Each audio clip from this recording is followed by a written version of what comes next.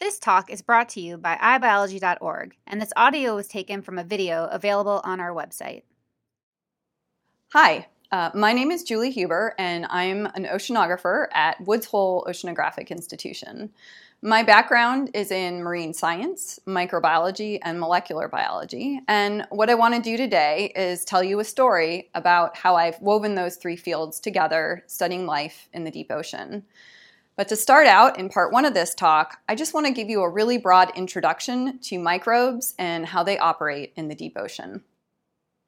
So first, I need to convince you that microbes are important and they basically run our planet. So I like to think of planet Earth as also planet microbe.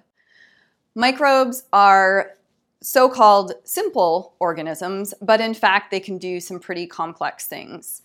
Shown here is a very basic tree of life where we have the two domains of life that belong to microbes, bacteria and archaea. Now, microbes have no true nucleus. They have a single chromosome. They don't have any membrane-bound organelles, and they divide by simple binary fission. However, given how simple they are, they take up a huge diversity of life on our planet. This is a much more complicated tree of life that's been put together using the power of DNA sequencing.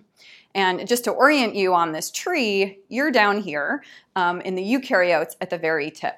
The rest of the tree in the bacterial and archaeal domains are taken up by microbes. So they fill up a huge phylogenetic space on our planet.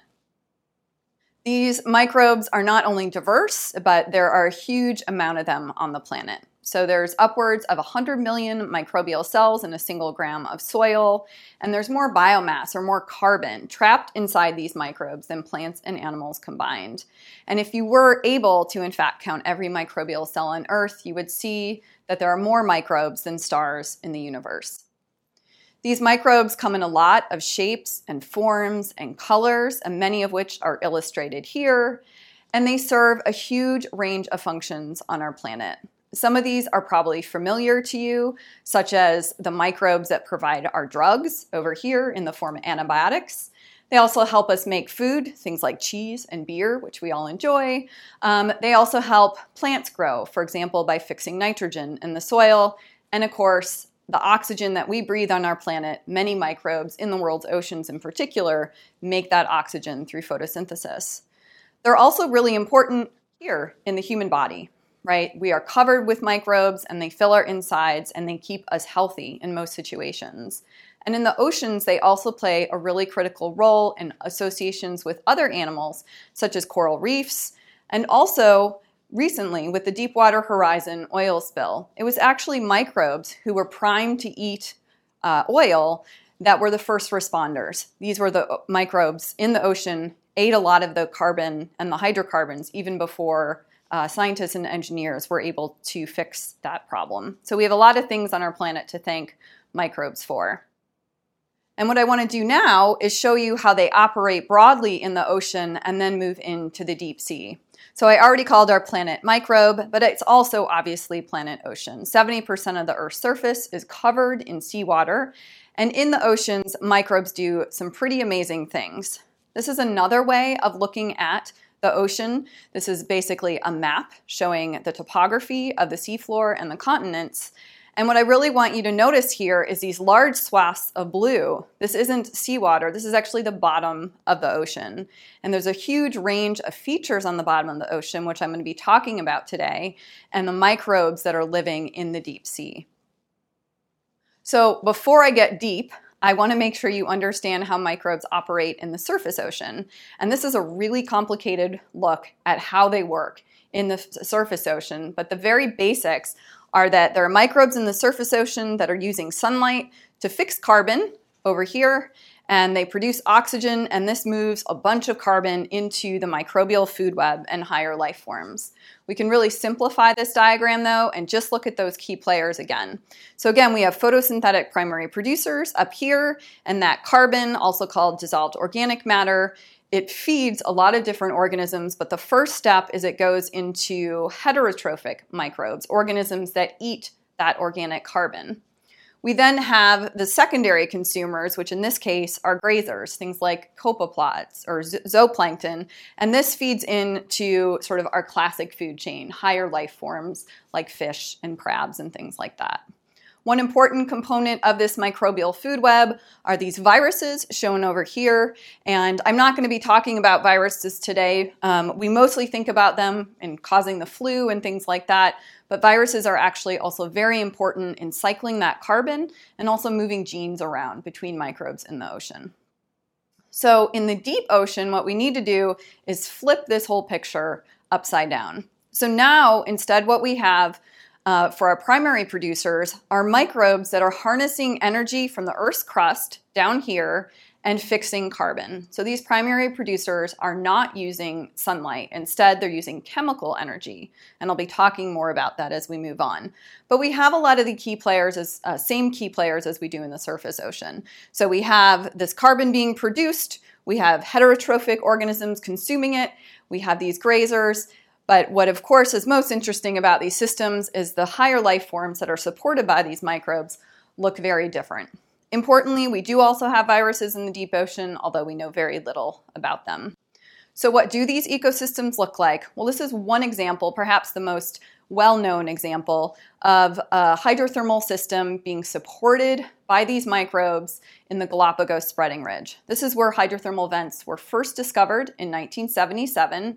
And what you're looking at are these giant tube worms who have sort of a fake gut that is packed full of bacteria. And what those bacteria are doing is harnessing chemical energy from the fluids leaking out of the seafloor. They're fixing carbon, and they are producing the carbon that then feeds the worm and the other animals you can see in this movie. Like there's some squat lobsters, these are limpets and other organisms. And so we're supporting an entire ecosystem in a very different way than what we have in the surface ocean. These types of ecosystems are called chemosynthetic ecosystems, as opposed to the surface world that we all live in, which is really driven by photosynthetic organisms. So the fact that these ecosystems exist was a huge surprise to science when they were first discovered in 1977. They were not predicted. There was no hypothesis that giant tube worms would be living at underwater volcanoes. And the fact that it exists really has to do with this long-term interaction between Earth and life on our planet for the billions of years of Earth's history, in particular the last 3.5 billion since life first originated on this planet. And what happens is the rocks that make up the surface of the bottom of our ocean, they interact with seawater and create a variety of energy sources that can support life. And I'm going to spend the next couple parts of my talk only talking about one potential example, but I do want you to appreciate that there's actually a huge range of environments on our planet that can use this water-rock reaction to support life. Now, I just want to go into that a little bit to help you understand the broad differences based on these water-rock reactions. So shown here is a highly schematized version of oceanic crust right here. And at the very top are these rocks called basalt or mafic rocks. And if you've ever seen videos of like the Big Island of Hawaii erupting, for example, that's the type of rock that's being erupted there. When basalt reacts with seawater at high temperature, you get things like hydrogen sulfide and iron, which microbes really love to eat. And as a result, you get ecosystems like the one I just showed you the movie of at the Galapagos spreading ridge. In the last 15 years, however, oceanographers had discovered a variety of different types of habitats with different types of water-rock reactions occurring. So here, if we go to deeply buried rock, which sometimes gets thrust up onto the seafloor, we get rocks that are called ultramafic. And when these rocks react with seawater, you get very different food sources for microbes. You get things like hydrogen, methane, and even simple organic compounds. And in turn, these ecosystems, this is one example called the Lost City hydrothermal vent field. They look different, the microbes are different, and the animal communities are thus different. So there's this very deep connection between the types of rocks present, the types of microbes, and then the other life forms that you can get. So as I mentioned, I'm only going to be talking about one ecosystem in detail today, but I really want you to appreciate that there's a huge range of water-rock reactions on our planet that can sustain life And they include everything from mid-ocean ridges where plates are spreading apart, to volcanic arcs, which are very common in particular in the Western Pacific, to even really cold environments where fluids are just eking out of the seafloor. So I've been studying these ecosystems because I'm especially interested not only in the life at the seafloor, but also life beneath the seafloor. And this is a relatively new field of study, but I really like this cartoon that was in an article in Nature a number of years ago, kind of illustrating very simply the habitat I'm interested in studying. So this is seawater, and beneath all that seawater, as I already mentioned, is the seafloor, and you have marine sediments, and then beneath that, the rock. And within those sediments and rocks are microbes, and I'm especially interested in those microbes in these rocky environments. And the way I study them depends a lot on what the question is, but in particular, go to places where fluids are naturally leaking out of the seafloor, such as at volcanic systems, and sample those fluids to infer what's happening beneath the seafloor. This is a really exciting area of research, I think, because it's very exploratory in nature and we don't know that much. But the general idea is that seawater is circulating not only through the ocean, but also through oceanic crust. And so this is very similar to aquifers that we have on land where groundwater is moving through some matrix. And in this case, it's seawater moving through the rocky ocean matrix. And that's illustrated in this cartoon where there are areas of the seafloor where seawater enters the crust and travels for some period of time. In some cases, we have no idea how long. In other cases, we've constrained it to a few hundred years or a few days. But along this pathway, the seawater gets modified. And the seawater can change in its chemistry, but it's bringing microbes and viruses and nutrients with it. And eventually, it has to pop back out somewhere. So in this case, at points of hydrothermal discharge. So in all cases, and what I'm going to be talking about today, is finding those points where it's popping out. And basically capturing those fluids and trying to understand what's happening beneath the seafloor. So as you can imagine, this is a pretty challenging thing to do since I've never walked beneath the seafloor.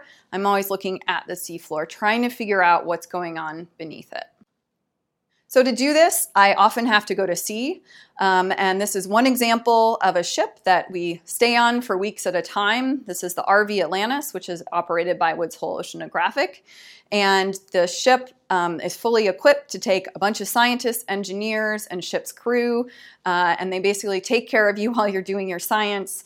And once we're on the ship, we also need a way to then get to the bottom of the ocean. Most of the systems that I study are a mile or more beneath the surface of the ocean. So we need vehicles and instrumentation capable of handling the deep pressures, the great pressures and depths of the ocean. So shown here are a couple examples of how I study the deep ocean. Up here is a remotely operated vehicle called Jason. So this is a vehicle that's tethered back to the ship. So no people actually go to the seafloor in it. And because of that cable, we get video and we can interact with the vehicle the entire time to collect our samples. Shown next to that is the human-occupied submersible called Alvin. This is the vehicle that first discovered hydrothermal systems. And 2 scientists and 1 pilot go down. You basically launch after breakfast, you come back at dinner, and it is not attached to the ship in any way. So the people on the ship don't really know what's going on, but you get to go to the seafloor and do your studies that way.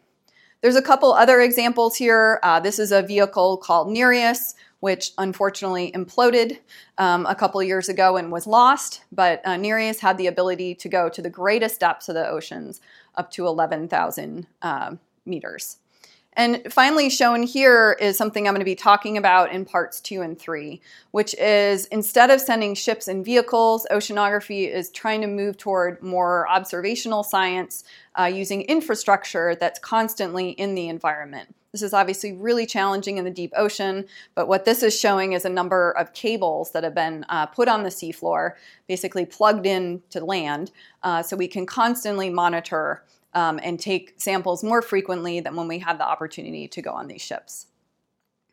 So this is a shot of me diving in Alvin, which is, as I said, one way that we do our work. It was definitely one of the coolest experiences of my career to travel, thousands of meters, in this case, 2,200 meters to the seafloor to study these hydrothermal systems. If we're using a remotely operated vehicle, we have a control station up on the ship, and this is an example of what I see sitting in that room, where we have a group of pilots sitting at the front and engineers who are operating the vehicles, and then scientists interacting with them to get our samples to navigate on the seafloor and things like that. Once our samples are back, in my lab, we use a huge suite of tools that draw on the training that I've had in both microbiology, molecular biology, and ocean sciences. And just a few examples are shown here, ranging from chemistry to trying to grow these microbes in the lab, which is especially challenging given the pressure and extreme conditions. We do a lot of engineering on the side to try to get our samples back. And what I'll be talking about in parts 2 and 3 is kind of combining genomics and stable isotopes to understand how we can go from DNA down here all the way up to how this ecosystem functions. So if you stay tuned, in the next part of the talk, I'll start focusing in on some of these methods and how we use them to study subsea floor life. Visit us at iBiology.org for more free talks from the world's top scientists. Funding is provided by the National Science Foundation and the National Institute of General Medical Sciences.